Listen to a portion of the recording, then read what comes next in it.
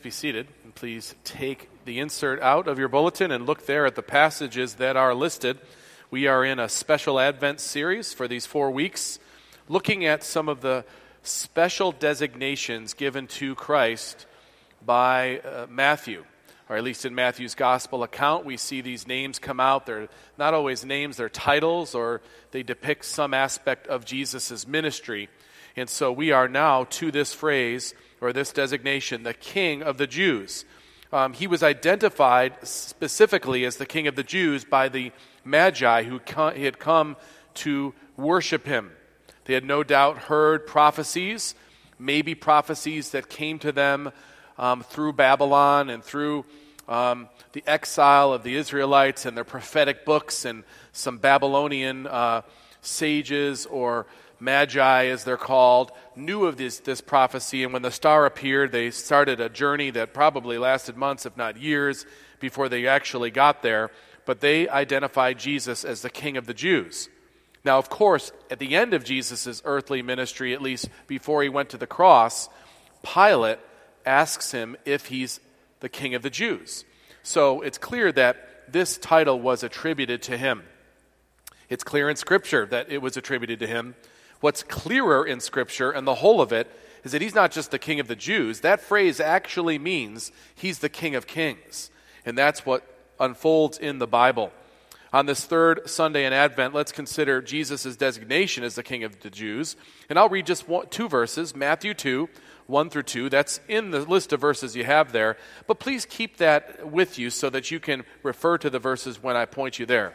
For now, though, please hear Matthew 2, 1 and 2. Now after Jesus was born in Bethlehem of Judea, in the days of Herod the king, behold, wise men from the east came to Jerusalem, saying, Where is he who has been born King of the Jews? For we saw his star when it rose, and have come to worship him. Let's bow together as I lead us in prayer.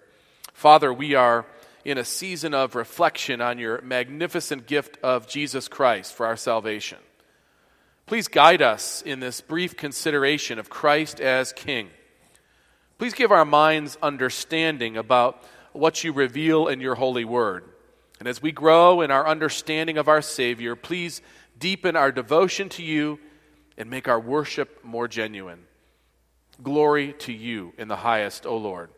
We pray this in Jesus' name. Amen. As Americans, when we think of monarchies or we think of kings, we have a definite history that connects to that. Our country was formed, basically, in simple terms, to escape a monarchy, to escape that overrule. And so when we think of kingship or a monarchy, maybe we're jaded a little bit because of our experience nationally. Now, truth is, though, there aren't many examples of kingships or queenships or a monarchy that went well. Maybe for a little while, but over time it usually ends very badly. In fact, that was no doubt part of the philosophy that was being discussed by Plato 400 years before the time of Christ. Even 400 years before the time of Christ, there have been plenty of examples for Plato to theorize about, talk about, analyze with regard to what would be the best way to govern people.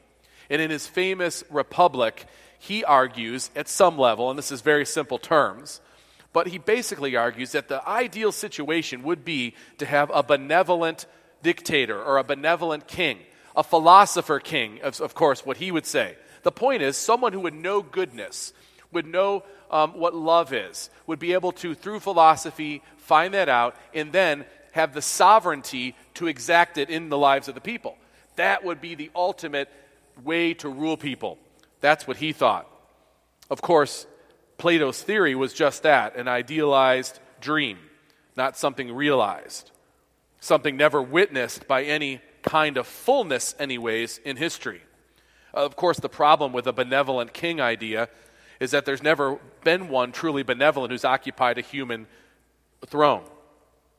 As human kingdoms go, the track record for kings and queens is not a good one on this earth, save for one who came and still reigns. And that's our focus today. It's against the backdrop of all those broken kingships we know of, to realize that God depicts himself as the king. And now Christ is our king who rules over us. What does that mean? Well, it's a major theme in Scripture. It's a major thread that weaves itself through the story of redemption that we read in the Bible. Jesus as the King of the Jews. That's a familiar designation to us, no doubt, both at Christmas time and at Easter time, when we see the birth narrative and his death narrative. We see this term, King of the Jews.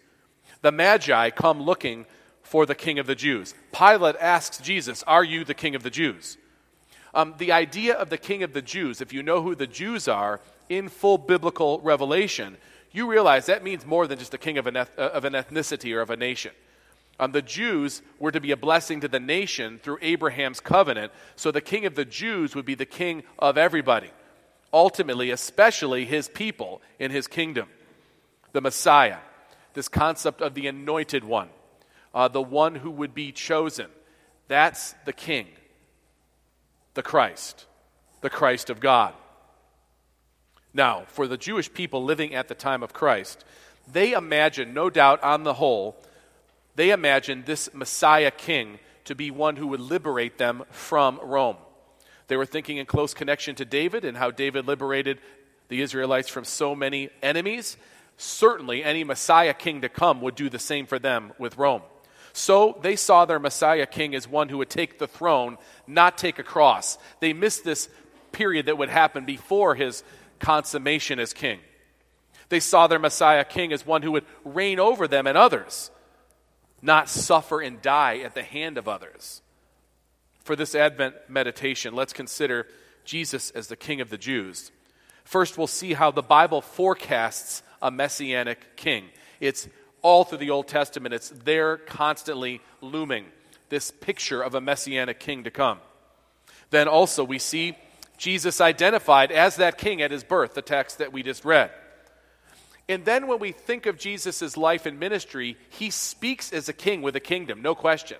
He teaches that. But finally, we'll see how it comes to pass, how much greater his vision and actualization of a king and a kingdom, how much greater it is than anything we could imagine or anything we've seen before. King Jesus in his current activity, what is he doing now as the king? In the future to come, the future glory that we await. Let's consider first the Scripture and its teaching on a messianic king to come. The Bible forecasts a messianic king throughout the Old Testament. I have a couple passages there listed. Before we get there, think to yourself back to your understanding of the Old Testament. If you're new to it, think about how this unfolds. In the book of Genesis, early in the Bible, right after sin enters, God promises to send one to undo the sin that Adam committed, that we all committed in Adam. We're separated from God because of that sin, but in Genesis 3:15, he promises to send a seed from the woman that would crush the head of the serpent, a second Adam. That if we could be in him, then we would not have the sin of the first Adam on us any longer. We would have that representation instead. So that's the one, the seed of the woman, the anointed one, the Messiah. Early in the Scripture, and then from that point forward, all the pictures of God's promises and his touching with his people in various ways of redemption, all forecast the coming Messiah who would fulfill this salvation that we have to have. We cannot have it without him, the anointed one. In the process, God anoints prophets to speak of the Messiah. He anoints priests to carry out sacrifices that will picture the Messiah. And we see this unfold in the Old Testament.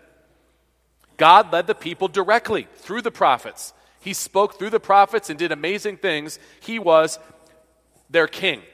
God was Israel's king as Israel developed. They didn't need an earthly king. They had God speaking through the prophets and through the temple, or through the tabernacle at first, and then the temple eventually. You have this presence of God with them, the priesthood representing the mediation of the sacrifice, who would be the Christ for them and their sins. God was their king. But what happened? In time, Israel looked around at the other nations of earth who were under God's judgment, remember. But they looked and said, Philistia has a king. Look at their king. The Hittites have a king. We want a king like that. Why don't we have a king like this? In essence, they were rejecting God's kingship, the theocracy. They wanted a king like the other nations. And God, in his great wisdom, gives them what they ask for. God's never thwarted in his plan. What he's going to do will always come to pass. And even this is part of it. But on the human level, what he does is he gives them Saul. You want a king like everybody else has? I'll give you a king. And immediately they feel the weightiness of this. There's some benefit initially, but overall what happens with human kings, sinful kings, because that's what they are as humans, is they falter and they fail. And so they long for what happened before Saul when Saul takes the lead and so many tragedies and difficulties and divisions happen. And after time he rejects Saul and then he brings David. David is to be a prototype or a picture of the Christ, of the Messiah. That's what unfolds in the Old Testament. So he speaks through the prophet Samuel at the time of David being named king. And listen to what he says in the passages there on your outline. This is the so-called Davidic promise or Davidic covenant. When your days are fulfilled and you lie down with your fathers, I will raise up for your offspring after you. Raise up your offspring after you, who shall come from your body, and I will establish his kingdom, and he shall build a house for my name, and I will establish the throne of his kingdom forever. Now, as is often the case in Old Testament prophetic utterances, there's this immediate fulfillment. People think, well, is Solomon that person? Look at all that was accomplished. No, Solomon is still that human king who was fallible in so many ways, and obviously so. This is a picture that looks forward to the ultimate messianic king that will come, the anointed one. And this is 1,000 years, by the way, before Christ comes. David becomes the key kingly figure in the Old Testament to point us or alert us to Christ the King. This is why the Holy Spirit moves David himself to write in Psalm 89, which is also there on your handout. You have said, I have made a covenant with my chosen one. I have sworn to David my servant, I will establish your offspring forever and build your throne for all generations. It can't be Solomon because the kingdom split under Solomon. And eventually, both kingdoms were assimilated into other nations. But this everlasting promise that God made had to come to pass. The greater son of David would eventually come. The prevailing message of the Old Testament is the coming Messiah. In the Messiah, Christ, the anointed one, is the greater son of David. This is why when Jesus was going to Jerusalem the last time before he was crucified, in Matthew 21, the crowd spread their cloaks on the road, and others cut branches from the trees and spread them out on the road. And the crowds that went before him and that followed him were shouting, Hosanna to the Son of David. Blessed is he who comes in the name of the Lord. Hosanna in the highest. The Messiah would come as the Messiah King, but the Messiah would also embody these other offices that God had used to reveal his gospel, to reveal his plan to save them through the Messiah. You remember? He sent prophets. Well, the Messiah would be the final prophet, God himself speaking God's word. The other prophets spoke God's word by God's direction, but they were flawed. Jesus is the perfect prophet, so he comes and occupies that role perfectly. God ordained kings to lead the people, to rule over them, to care for them, to protect them. They were all flawed in the many ways that they were, proof so. Jesus would be the king who would be over all other kings, the final king ever necessary. What about the priesthood? What did the priests do? They represented the people kind of as a mediator between the people and God, bringing the sacrifices, slaughtering the sacrifices that represented the blood that needed to be shed for the forgiveness of their sins. The priests would carry that for them. But the priests would have to offer their own sacrifices because they needed forgiveness for their sins. But as the book of Hebrews says so gloriously, Jesus is the final priest. He not only brings the sacrifice, he is the sacrifice, the last one ever necessary, once for all.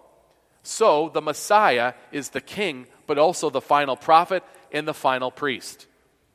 Any who have come since, like the apostles, they are just prophets, if you will, from King Jesus. Representatives to tell us, and that's how God pens his word, is through the apostles. So Jesus, as the king, comes as this great fulfiller of the promises of the Old Testament. Being the sovereign one, God himself would now come and again rule in fullness as the Messiah in his advent. First time, now we await for the final time, but he is the king. We'll see that as the passages of Scripture move forward. Jesus is identified at his birth as this Messiah king, the one who's forecasted. We have that in the gospel accounts. But look at the passage that I have on the insert. This is one we didn't read this morning yet. Luke 1, 32 and 33. He will be great and will be called the Son of the Most High. And the Lord God will give to him the throne of his father David. So early in the gospel accounts, with no unmistakable terms, Jesus is declared to be the Messiah king, forecasted in the Old Testament. Verse 33 of Luke 1. And he will reign over the house of Jacob forever. And of his kingdom there will be no end. Declared as the promised Messiah at the birth narratives, Jesus connected to the Davidic promises, Jesus whose name is the Lord saves, Yeshua, saving people from their sins, accented his messiahship. He's not liberating them from Rome. That's not the reason he came. He came for something far greater. And the Magi seem to get this when we come to the passage that I read earlier there also. After Jesus was born in Bethlehem in Matthew 2 of Judea in the days of Herod the king, behold, wise men from the east came to Jerusalem, saying, where is he who has been born King of the Jews? For we saw his star when it rose and have come to worship him. So the Magi understand through the prophecy that they had access to that there would be a king, a Messiah king, who would again come to this nation of Israel they were familiar with. And they came, they wanted to see this. They wanted to know what this was about. They recognized the Jewish Messiah king and recognized him as worthy of worship. The Jews at large did not see their Messiah as being a king who would go to the cross. They saw him as a liberator. They saw him as someone who would take the throne immediately, who would reign instantaneously. They did not have the picture that the prophet Isaiah does give in fullness, that he would have to suffer first. Jesus identified at his birth as a king of the Jews. Now, think of the life of Christ and what you know from the gospel readings. Jesus consistently talks about his kingdom, the ushering in of the kingdom. He speaks in kingdom terms frequently. For instance, in Luke chapter 4,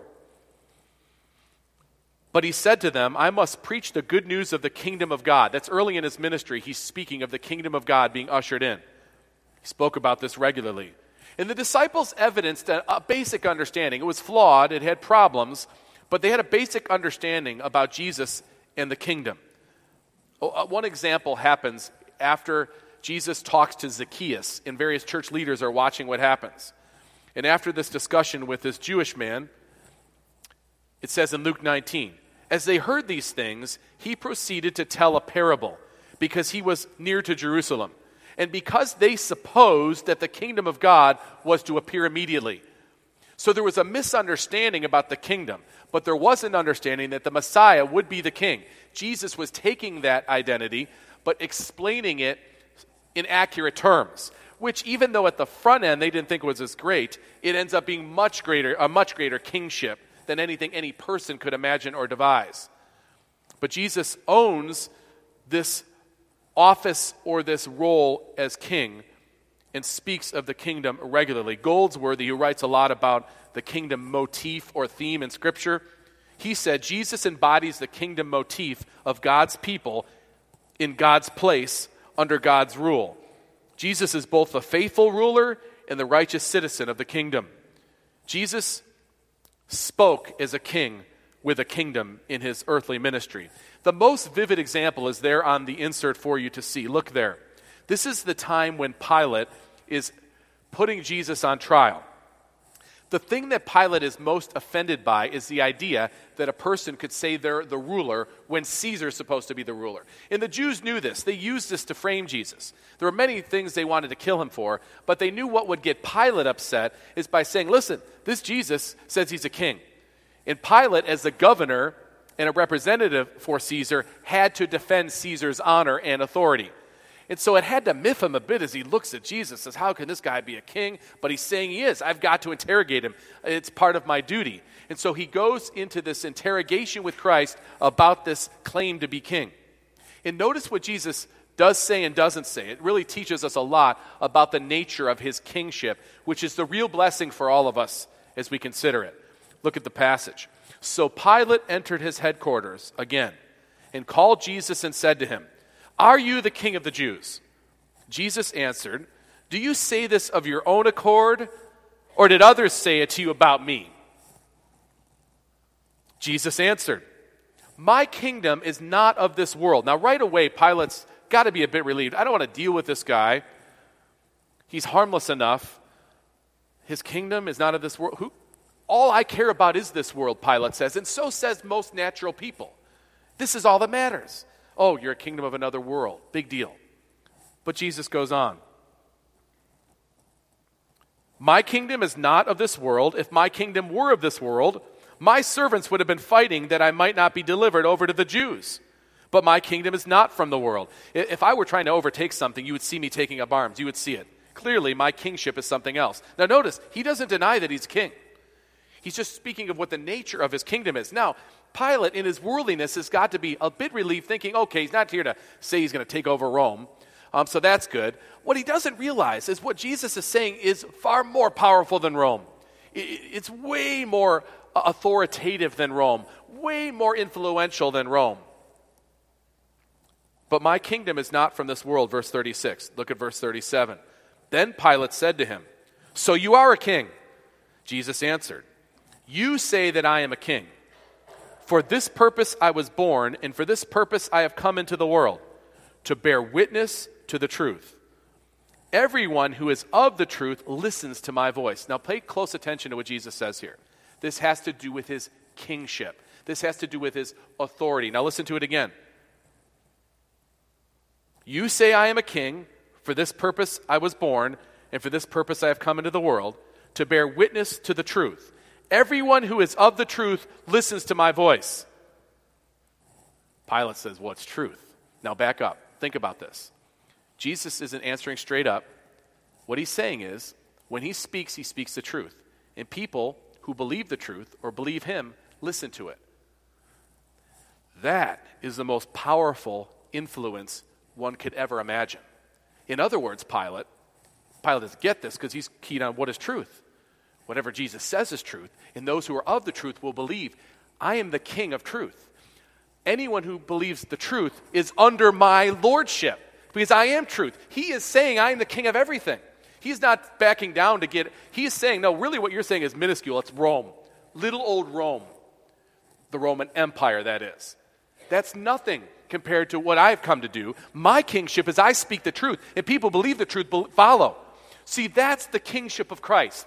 That's what makes it so much greater than any other king who has ever lived, because he's the king of our hearts. He's the king of truth. That means if you are here today, and I think you're here today most likely because you want to worship Christ, because you recognize him as king. You have a rebellious heart like I do, but it's been subdued by the king, and we admit it, so we're here. That's king. That is what kind of power can subdue a heart except for the king of the universe? And so that's King Jesus. See, King Jesus isn't concerned with kingdoms on earth that rise and fall. What he's concerned with is sovereignty over the hearts of men and women, and that's what he has over you. That's why you're here. You're praising God because King Jesus has, thank God, subdued you to himself. That's the king that is before Pilate. Not just another earthly king like Herod or Caesar or any others. This is the king. And he's our king. And we worship him because he has sovereignly ruled that we would. You cannot resist that king. What greater king could there be than King Jesus?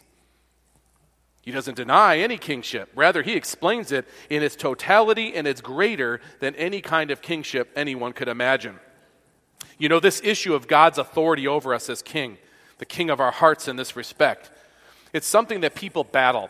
And all of us recognize it. Even as Christians, we battle with the idea that God could tell us what to do. It's a struggle for us. Now, we rejoice in it once we are subdued and recognize we need his kingship, and we quit trying to do it all on our own. But the world at large doesn't like this message, and Pilate didn't like it any more than people do. Any people do. And think about it from the words of Spurgeon, who was preaching on this topic, and he said, why did Pilate not write, "This is Jesus, king or teacher of the Jews," or priest of the Jews, but rather king of the Jews? Why did he put that? Because Pilate wanted to display the weakness of the Jews. This crucified criminal is your king, and you think you're going to take over Rome? That's what Pilate's thinking. It's so temporal, it's so narrow. Little does he know what he's actually saying when he puts the sign up there. Jesus is the king. He doesn't even get it. Listen to what Spurgeon says about this. I think it's very helpful. I see here that man's chief objection to Christ in his authority is his authority. For the essence of that inscription was Jesus is the king. That's the essence of the sign over the cross. Pilate did not write, "This is Jesus the teacher." Or many might have said, "Let him teach what he pleases. It's no concern of ours. We do not care what the seers see or what they say." Pilate also did not put up Jesus, "This is Jesus the priest." Many would be quite content to let him be the great priest if they could be priests too. But Pilate wrote, this Jesus is the king. And that is the target at which they shoot all their arrows. You remember that the writer of the second psalm says, "The kings of the earth set themselves, and the rulers take counsel together against the Lord and against his anointed, saying, 'Let us break their bands asunder and cast away their cords from us.' The resolve of human nature until it is renewed is always this: we will not have this man to reign over us." Men might be willing for Christ to save them, but not for him to reign over them. Such laws as these: you shall love your neighbor as yourself. You shall forgive till 70 times 7. The law of love, the law of gentleness, the law of kindness. Man says that he admires them. But when these laws come home to him and lay hold of the reins of his ambition, cramp his covetousness, and condemn his self-righteousness, straightway he's offended.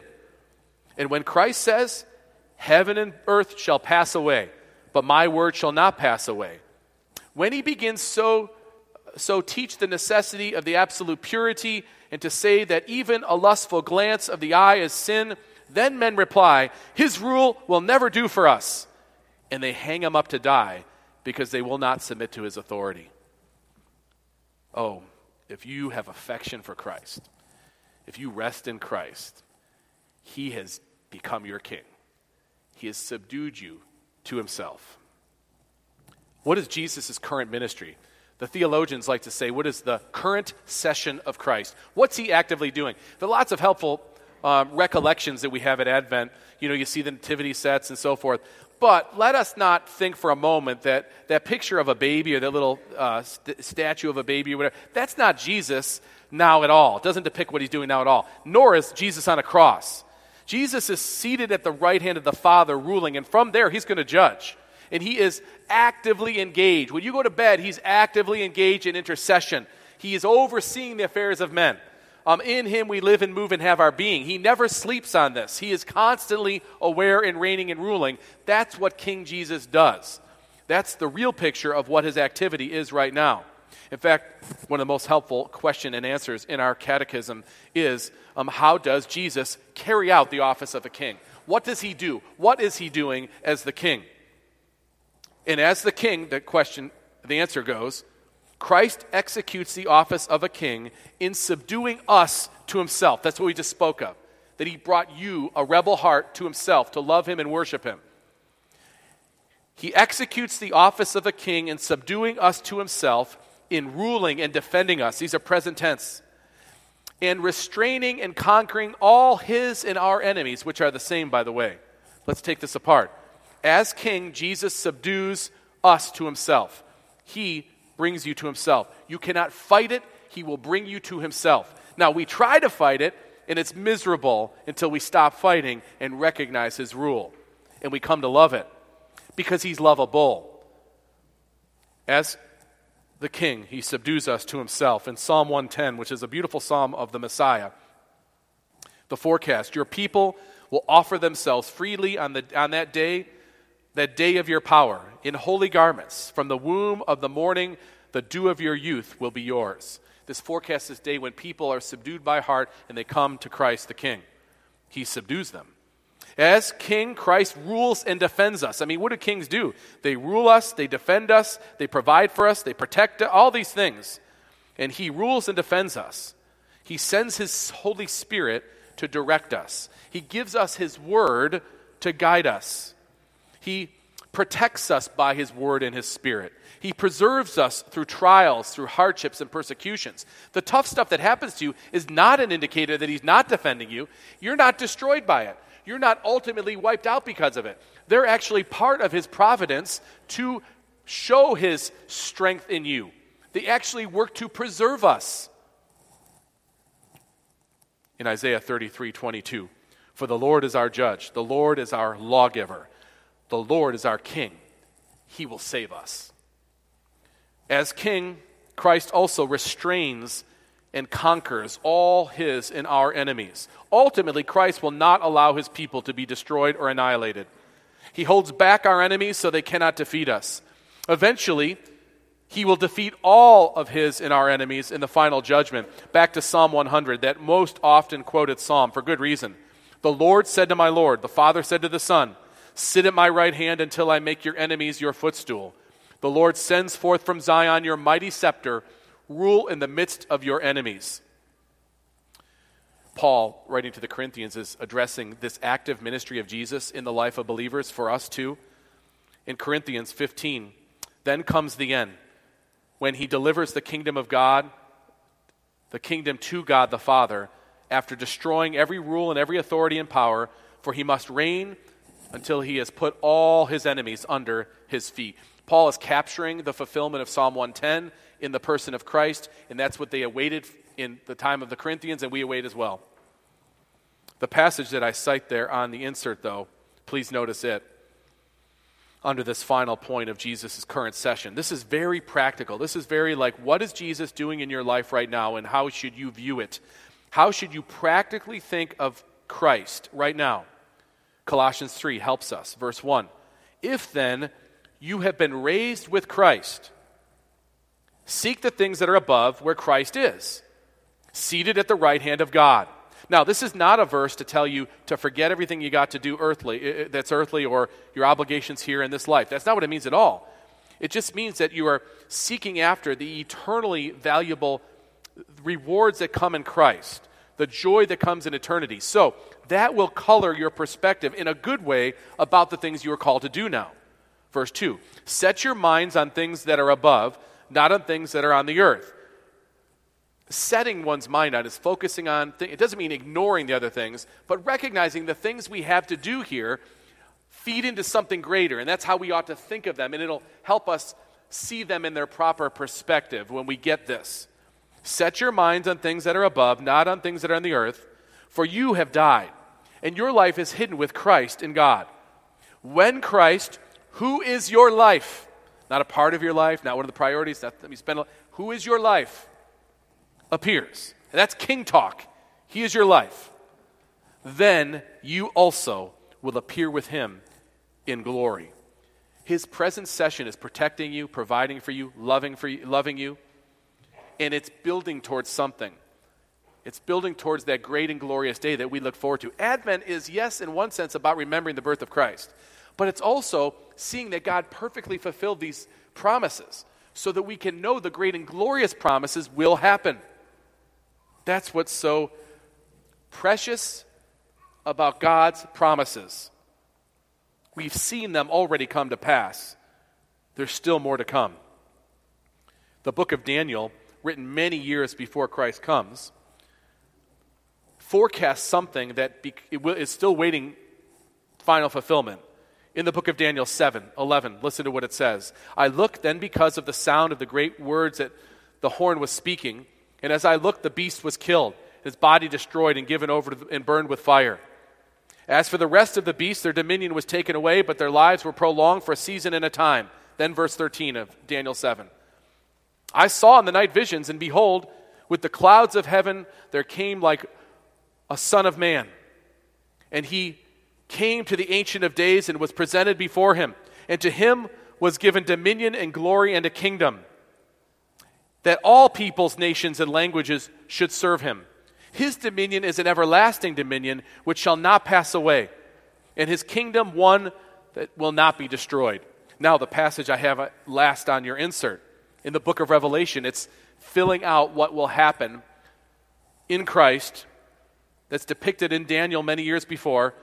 Revelation 11:15, then the seventh angel blew his trumpet, and there were loud voices in heaven saying, the kingdom of the world has become the kingdom of our Lord. This is one of the favorite verses of Handel when he wrote Messiah. The kingdom of the world has become the kingdom of our Lord and of his Christ. And he shall reign forever and ever. Later in Revelation 17, they will make war on the Lamb, and the Lamb will conquer them. For he is the Lord of lords and King of kings, and those with him are called and chosen and faithful. In Revelation 19, on his robe and on his thigh, he has a name written, King of kings and Lord of lords. The longing for a leader who knows what is in his or her people, in their people's best interest, who rules with care and guides a nation on a wise path. That was Plato's idea of a philosopher king. And it's a tempting picture for sure, but it's really asking the wrong question. In political history, philosophers moved from a preference for such benevolent dictators, like what would be the best way, to really the practical reality of democracy, which switched the question from who could be the best ruler to what system prevents the worst kind of rulership. And all of that's what we have to deal with here and now. In Rome, at the time, in her misguided tyranny, pagan tyranny, you might say, they tried to enforce a loyalty oath where people had to say, Caesar is king. Really, Caesar is Lord. And Christians had to deal with this. They had to show every possible form of civil obedience that they could. They paid taxes, they honored the king as they could, they were model citizens to the degree they could be, but they could not in good conscience obey a mandate to say that Caesar was Lord. The response to that loyalty oath was rather, Kaiser Kyrios, Jesus is Lord. The lordship and the kingship of Jesus is not simply a hope of Christians that someday might be realized. It's a truth that has already taken place, and it was R.C. Sproul who taught this so clearly in his life's ministry. He would say, in essence, the task of the church is to bear witness to an invisible kingdom, which is taken from what Calvin said. It is the task of the church to make the invisible kingdom of God visible. Though invisible, it's nevertheless real. In Matthew chapter 2, after Jesus was born in Bethlehem of Judea in the days of Herod the king, small k, behold, wise men from the east came to Jerusalem, saying, Where is he who has been born King of the Jews? For we saw his star, and they get what should follow. We saw his star when it rose, and we have come to worship him. Let's bow together as I lead us in prayer. Lord, we read in Scripture that Jesus is now seated at your right hand in the heavenly places, far above all rule and authority and power and dominion, and above every name that is named, not only in this age, but also in the one to come. Lord Jesus, you are our King. You're not just a king, but the King, the King of kings, with authority and dominion over all things. Give us a renewed, joyful, and grateful devotion to you this day. I pray this in Christ's name. Amen. Let's together